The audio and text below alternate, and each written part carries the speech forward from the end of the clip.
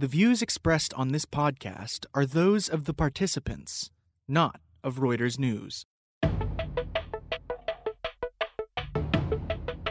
Donald Trump goes to Davos. Investing bigwig Larry Fink wants companies to do right by society, and Ford's stock market lead over General Motors makes no sense.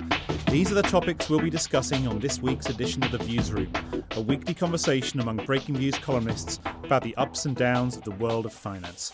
I'm Anthony Curry, and with me is my co-host, Jennifer Saber. Hi, Jen. Hi, Anthony. The World Economic Forum is gearing up to hold its annual four-day summit in Davos, starting on January the 23rd. Over the four-day confab, the Swiss ski resort attracts world leaders and corporate chieftains, and this year they're gathering to discuss the hot topic of a fractured global society. President Donald Trump will also be making the journey, and joining me on the line from Mumbai to discuss the upcoming winter summit, Trump's role in it and what else may happen, is Breaking Views Associate Editor Una Gilani. Welcome to the show, Una. Anthony, thanks. So, Una, first, just go through, tell us about the ethos and general vibe of Davos for those listeners who've not yet been subjected to all the media about it over the years. That's a great place to start, Anthony. This is essentially an annual orgy of millionaires and billionaires. You know, politicians, financiers, company bosses, etc. You know, that essentially offers us a world, a snapshot of what the elite are really thinking. And, around the endless panel discussions about artificial intelligence and the plight of women and how to solve poverty, there are private meetings and parties that take place in the surrounding hotels and bars from like 7 a.m. to, 7 a.m. But it all happens so fast and in such a small place that it's kind of like an echo chamber, of like the really rich and the really powerful. And often, they just seem slightly out of touch with reality. And of course, these days, the Davos consensus that comes out of this summit is as famous for what it gets right as for what it gets wrong. I mean, you're right about being an echo chamber. I mean, it is odd. I mean, just the way you describe it, it sounds like, I suppose, what everyone imagines a billionaire's life to be like, nothing but parties and parties. But at the heart of it, I mean, the idea behind Davos is that it attracts globalists, which is why it's so funny to see that, Donald Trump is going to be going there, despite, being the man who, in his inauguration speech last year, pitched the idea of America first. And he's rejected so many of the goals of the conference. So, how does this all fit together, do you think? Trump is the perfect example of the Davos consensus getting it wrong. Let's rewind a couple of years. No one predicted that Trump would be elected, and once he was elected, everyone very wrongly thought that he would be a measured president. And, we've seen what we've seen. Yeah. I think that's one reason why Trump going to Davos is just so interesting to so many people. I mean, he also, like all of his policies, right, they don't really fit with the Davos ethos. Policies on immigration, his fondness for tearing up global agreements on everything, from trade to climate change. And he's the antithesis of the classic Davos man. And the classic Davos man, Anthony, as you know, is someone who's really committed to this spirit of global cooperation and who looks beyond borders and national identity. Yeah, that's right. I mean, I'm just looking at the list of risks that those others who are going to Davos see. And again, it's things like climate change and water scarcity at the top of the list, again, which is, these are ideas that he routinely slams and has done with his policies. So, but the interesting thing is, of course, it's a contrast to last year when China's President Xi Jinping gave the keynote speech.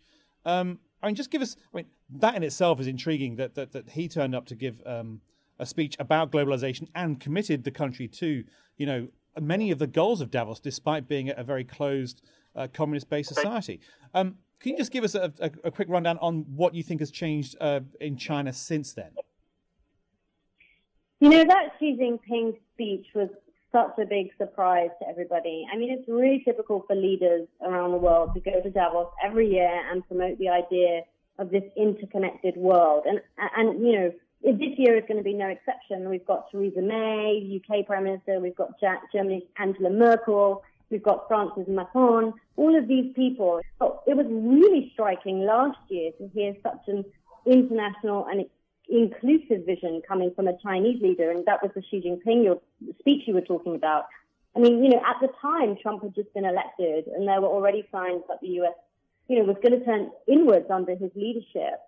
So it was really remarkable to see Xi stepping in to fill that void. Now, of course, he said what we all wanted to hear or what the world wanted to hear.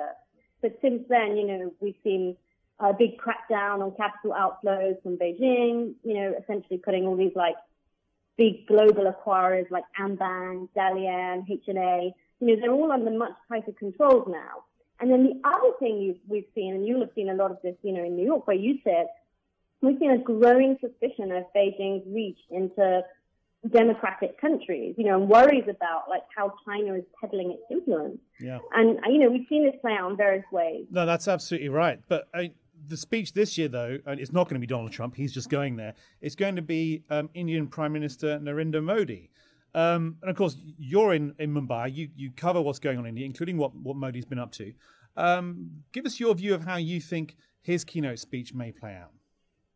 Yeah, look, I'm really super psyched that Modi is going to Davos, and India is taking its biggest ever delegation. There's over 100 company CEOs. There's a handful of ministers. There's a prime minister. There's a finance minister. It's a huge delegation. I really think Modi is going to go this year, and he's going to talk about the importance of globalization, like all leaders do, but with the particular aim of attracting foreign companies to come and set up a global manufacturing operation in India. And this is Modi's whole Make in India vision. It's been going on for the last couple of years, but I think now he's going to really give it a hard sell. It's kind of it's funny because Trump and Modi are both these strong men with this. They both have this zero-sum approach to trade. Trump wants to increase manufacturing at home in the United States. And Modi wants to do, or really needs to do, the same in India. And these two visions, I feel, are not really entirely compatible. And I tell you why this is so important to India. I mean, it's important for India to realize this vision because, increasing manufacturing and exports is really how most countries have transitioned from being low income to higher income countries. And in India, there are so many poor people still. I mean, I think 20% of the population, out of 1.2 billion people are still living in poverty. Yeah. There's urgent need to create jobs. Well, yeah, that's right. We'll see what he says, obviously, next week. But he's got a very big challenge, and you're right, with Trump also pushing for, make in America, just like Modi's vision of make in India. That's the irony, right? Yeah. Is that, they're both pushing this vision, but the stakes are higher for India. They're much higher for India. Absolutely. If India doesn't create these jobs really urgently and ensure that its aspirational young population doesn't end up as a hotbed of unrest, at a time when robots are destroying jobs faster than governments can create them, then, the irony is that Modi may well end up having to adopt a Trump-like protectionist approach to his own country, just simply to shield it from the forces of globalization. So I just think this is going to be a really interesting Make in India versus America First kind of clash of visions. No, absolutely. Well, let's see how it plays out next week. And let's not leave it there on India. We must get you back on the show more often. Thank you, Una, for staying up late and taking the time to talk us through what's going to be going on in Davos. Thanks very much. A pleasure. Thank you. BlackRock Chairman and Chief Executive Larry Fink issued a letter to CEOs warning executives that their firms need to make a positive contribution to society.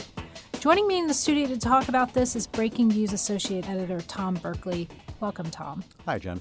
So BlackRock, just to set this up, they have $6 trillion in assets under management. Is that correct? 6.3. 6.3. Let's not forget that 0.3 is a good-sized business for most other people in the industry. And they are one of the top shareholders in 400, a little more than 400 out of all the S&P 500 companies. So basically, they're a huge shareholder. And what is significant about this letter that he issued? That he does every year, but what makes this one Well, the sheer weight of in the market of BlackRock. I mean, they're the world's largest money manager, a little over $6 trillion. Vanguard's kind of nipping at the heel at about $5 billion. And together, the two of them own roughly, give or take, almost 15% in most of the large cap stocks in the U.S. And, they have not quite the same weight around the world, but in the U.S. market, they are really passive giants. So any position they take, they are in the position to affect real change. Now, much of those assets are invested passively, either through ETFs that track indices or in index products themselves. So traditionally, BlackRock hasn't had the influence that its money suggests because it's like the word suggests, passive investing. They have to hold the stock forever. What's changed in recent years is that BlackRock and some others, State Street, for example, are trying to engage more with companies to make their voice heard more and try and influence strategy. And Larry Fink, the CEO, has been big in pushing for companies to try to act more in the long-term interest, to really set strategy for how the company is going to develop over years, not just try to make quarterly numbers, to invest more in the company rather than just putting out big buybacks. And this is sort of the latest permutation of that campaign that's now a few years old by BlackRock. Yeah, so, I mean, they may not be able to move in and out of the stock easily. Obviously, they have to kind of sit there. But the thing that they do have in their pocket is a vote. And it can be a very sizable vote for many of these companies. And to me, it seems like this letter is saying, like, we're not going to launch a proxy fight, but we will if we need to. And if these boards aren't going to engage with us on what's important. And this is kind of a squishy thing, right? Like, the good of society. Like, what exactly does that mean? And he kind of ticks off a few things, but including, like, these companies should explain how they're going to use their, tax windfall from the reform bill. Great. I think clearly. They should, and many of them are. Yeah, most of them are. Yeah, and so some of his recommendations were, reasonable. But it seemed to me, he's like, listen, we're going to start voting. And you've actually written about this as a prediction as well, that these passive funds are looking for ways to stir and to get more active and to use their muscle versus just kind of saying, typically, hey, we're just going to vote with management. Well, there were several notable examples of that in 2017. BlackRock was a big reason why shareholders voted against management at ExxonMobil, and it demanded that the company report on the risks that climate change posed to its business. A big victory by environmental groups, big victory by a lot of shareholder activists, and BlackRock and some of the other passive funds went along with it. It's the kind of thing you wouldn't have expected a few years ago. They were also significant in the activist fight at Arconic that Paul Singer of Elliott Management led. They didn't vote with Singer, but they withheld their votes for management, and that really was crucial in the kind of revolution that cost Klaus Kleinfeld his job and shook up the board at Arconic. So they've laid down some markers that they really are willing to wield that influence. I guess what strikes me about this is it's both ambitious and yet, as you say, squishy, very hard to measure. It's one thing to say, climate change, is a real potential risk that has dollar and cents implications for governments, for companies, for ordinary people. So to expect an oil company to talk about the potential risks, if oil has to stay in the ground because we can't burn it anymore, that's a real potential risk to ExxonMobil. It's reasonable to think they should make a report on that. But some of the other issues he talks about, he says that the private sector is having to take over for a lot of roles previously served by governments, and he cites, I kind of wonder, how a company is supposed to step in there. Is that's BlackRock saying, companies should go back and give their employees proper pension, should give them, a higher wage. It's unclear what his real aims are. Yeah, and he certainly cites that, right? He cites the market, the runaway market going crazy, and it's the anxiety of a lot of people with stagnant wages, pensions that or not even pensions, let's say 401ks that may or may not be around by the time you retire. There are a lot of worries. The fact that most companies have to do your health care, for example. I mean, these are things that usually government tends to step in, right? And the corporations are now the responsible for someone who's going to retire, and that's their nest egg or whatever it is.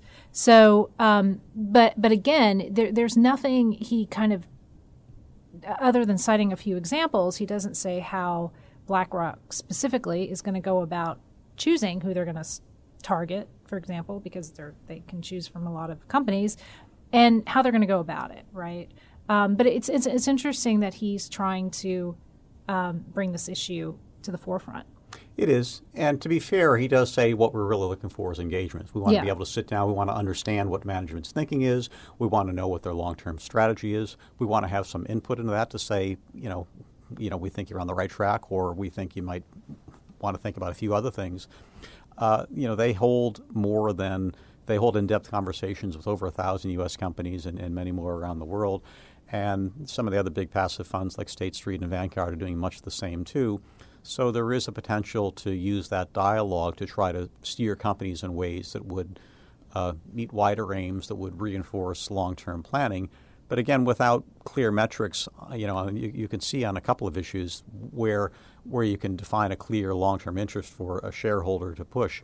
But if this becomes BlackRock trying to kind of restore some kind of paternal role of companies to think about the wider good of their employees and their communities.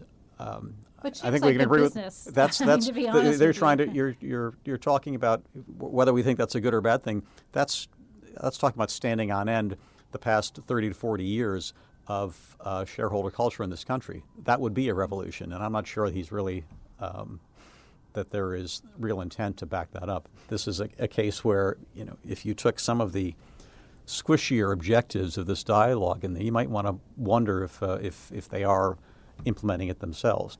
I mean, there is a field of investing, economic and social responsibility, that does actually have some certain meaning, and BlackRock does offer some ESG funds that emphasize environmentalism, responsible investing, good governance, and the like. But that's not the overwhelming bulk of what they do, and it's not clear that having such a lofty sounding but amorphous goal is really going to achieve anything. I thought, when he talked last year about really emphasizing the long term, that's something that is both, I think, laudable, regardless of what breaks down into the specifics of a certain company, and exactly the kind of thing that effectively a large index investor should want to do, because they're going to be in for the long term, and they want to make sure that they don't get burned by that approach. Yeah. Well, certainly that makes sense. And also, I feel like it makes sense that what he's saying can help the long term. You want people to be able to sustain themselves and the businesses and what have you. Again, but it's kind of out there and squishy and whatnot. But I'm sure we'll be following this as proxy season unfolds. We certainly will. All right. Well, thank you, Tom. Thank you. Anthony, you are fresh from the auto show from Detroit, looking at all the cars and the latest models and whatnot. Yep. And you were on the floor talking to executives, getting the feel for things. What's the mood in Autoville? Well, it all depends which particular company you speak to. Now, they all, of course, put on as good a show as they can. I mean, there were some pretty amazing events. Daimler introduced its latest G-Wagen, which is this sort of what's it called? It's like a four-wheeler that goes all over the place. You can take it wherever you want. I actually personally don't think it's a good-looking car, but that's just me. They've sold more than 2 million. So they all look the same, really, right? Well, some of them do. This one's a little bit different. But they had it in the Michigan Theater, which is a now crumbled edifice which was built about 100 years ago. It was wonderful to get in and see the remnants of it. They had flames shooting into the air, which worried me a little bit, but we had some fire wardens on hand. And they also had Arnie Schwarzenegger come out and talk about how much he loves the car that was first built in the town where he grew up. So that's a blast from the past. Exactly. Speaking of blast from the past, Ford, for its part, unveiled a number of new vehicles it wants to bring out, including a mid-size SUV. It's trying to catch up with some of its rivals. But it also rolled out a brand new Mustang, which is called the Mustang Bullitt, to mark the 50th anniversary of the fantastic movie Bullitt starring Steve McQueen. You can tell it's one of my favourites. And they also they found the car he drove in the movie for one of the most famous car chase scenes ever. Those were kind of the highlights for me. That sounds very cool. Yeah. Well, all right. So speaking of Ford, they're in a bit of trouble, right? Yeah. You were sort of looking at them, and particularly when you look at them vis-a-vis General Motors. What's going on with Ford? Yeah, so Ford, of course, was the only one of the big three in the US that didn't take a government bailout. It came out of the crisis looking better than others. It had more small cars on offer under Alan Mulally as CEO. It seemed to do really well and really raced ahead. Well, things have changed completely now in everything apart from stock valuation. So if you look at who's leading on autonomous vehicles, on battery evolution, and even on having the right number of SUVs coming out and trucks to sate a market when, don't forget, these SUVs they're such higher margin businesses. If you really want to make money in cars, you've got to be in SUVs. And Ford is. But GM's further ahead. It's got new lineups coming next year. And GM said on Tuesday, look, this year earnings are going to be flat. Next year, this SUV is going to just really be brilliant for us from our earnings.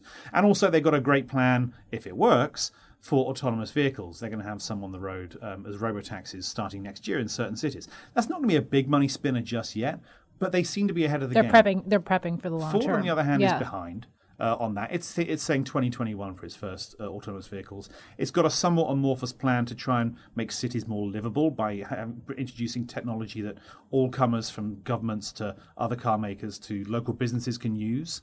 Sounds interesting, but I don't know whether financials work on that just yet. But also, it said on Tuesday, in stark contrast to GM, this year, 2017, we're probably going to miss estimates. 2018 not looking good, and the cost cuts that we've got coming through won't really take effect until 2020. So if you're sitting there looking at the stock market, you think you're trading at 8 times this year's earnings. GM's trading at 7.4. Oh, really? Makes no sense. Yeah, it makes no sense. So what's going on? Well, I think it's really just a hangover from the past. And I think it also is in part to do with GM, right? And GM was such a basket case going into and out of the crisis. Yeah. Only really in the past 2 years has it shown how much it has transformed itself. I think investors have given it a degree of credit. The stock's up about 30-40% over the past year, whereas Ford's up barely. And they've got a stable management. Ford had to decide to oust its chief executive, Mark Fields, last year. Now it's run by Jim Hackett. It's quite funny. He's a very good, very smart guy from the world of tech. But he sits there. He's in his late 50s, early 60s, wearing his granddad cardigan. And you think, wow, this guy's running a company that's trying to prove it's tech savvy. And I think he probably is. It's just a funny visual. Yeah, right. So I think a lot of it is just a hangover. So I think GM, frankly, ought to be trading at a higher multiple.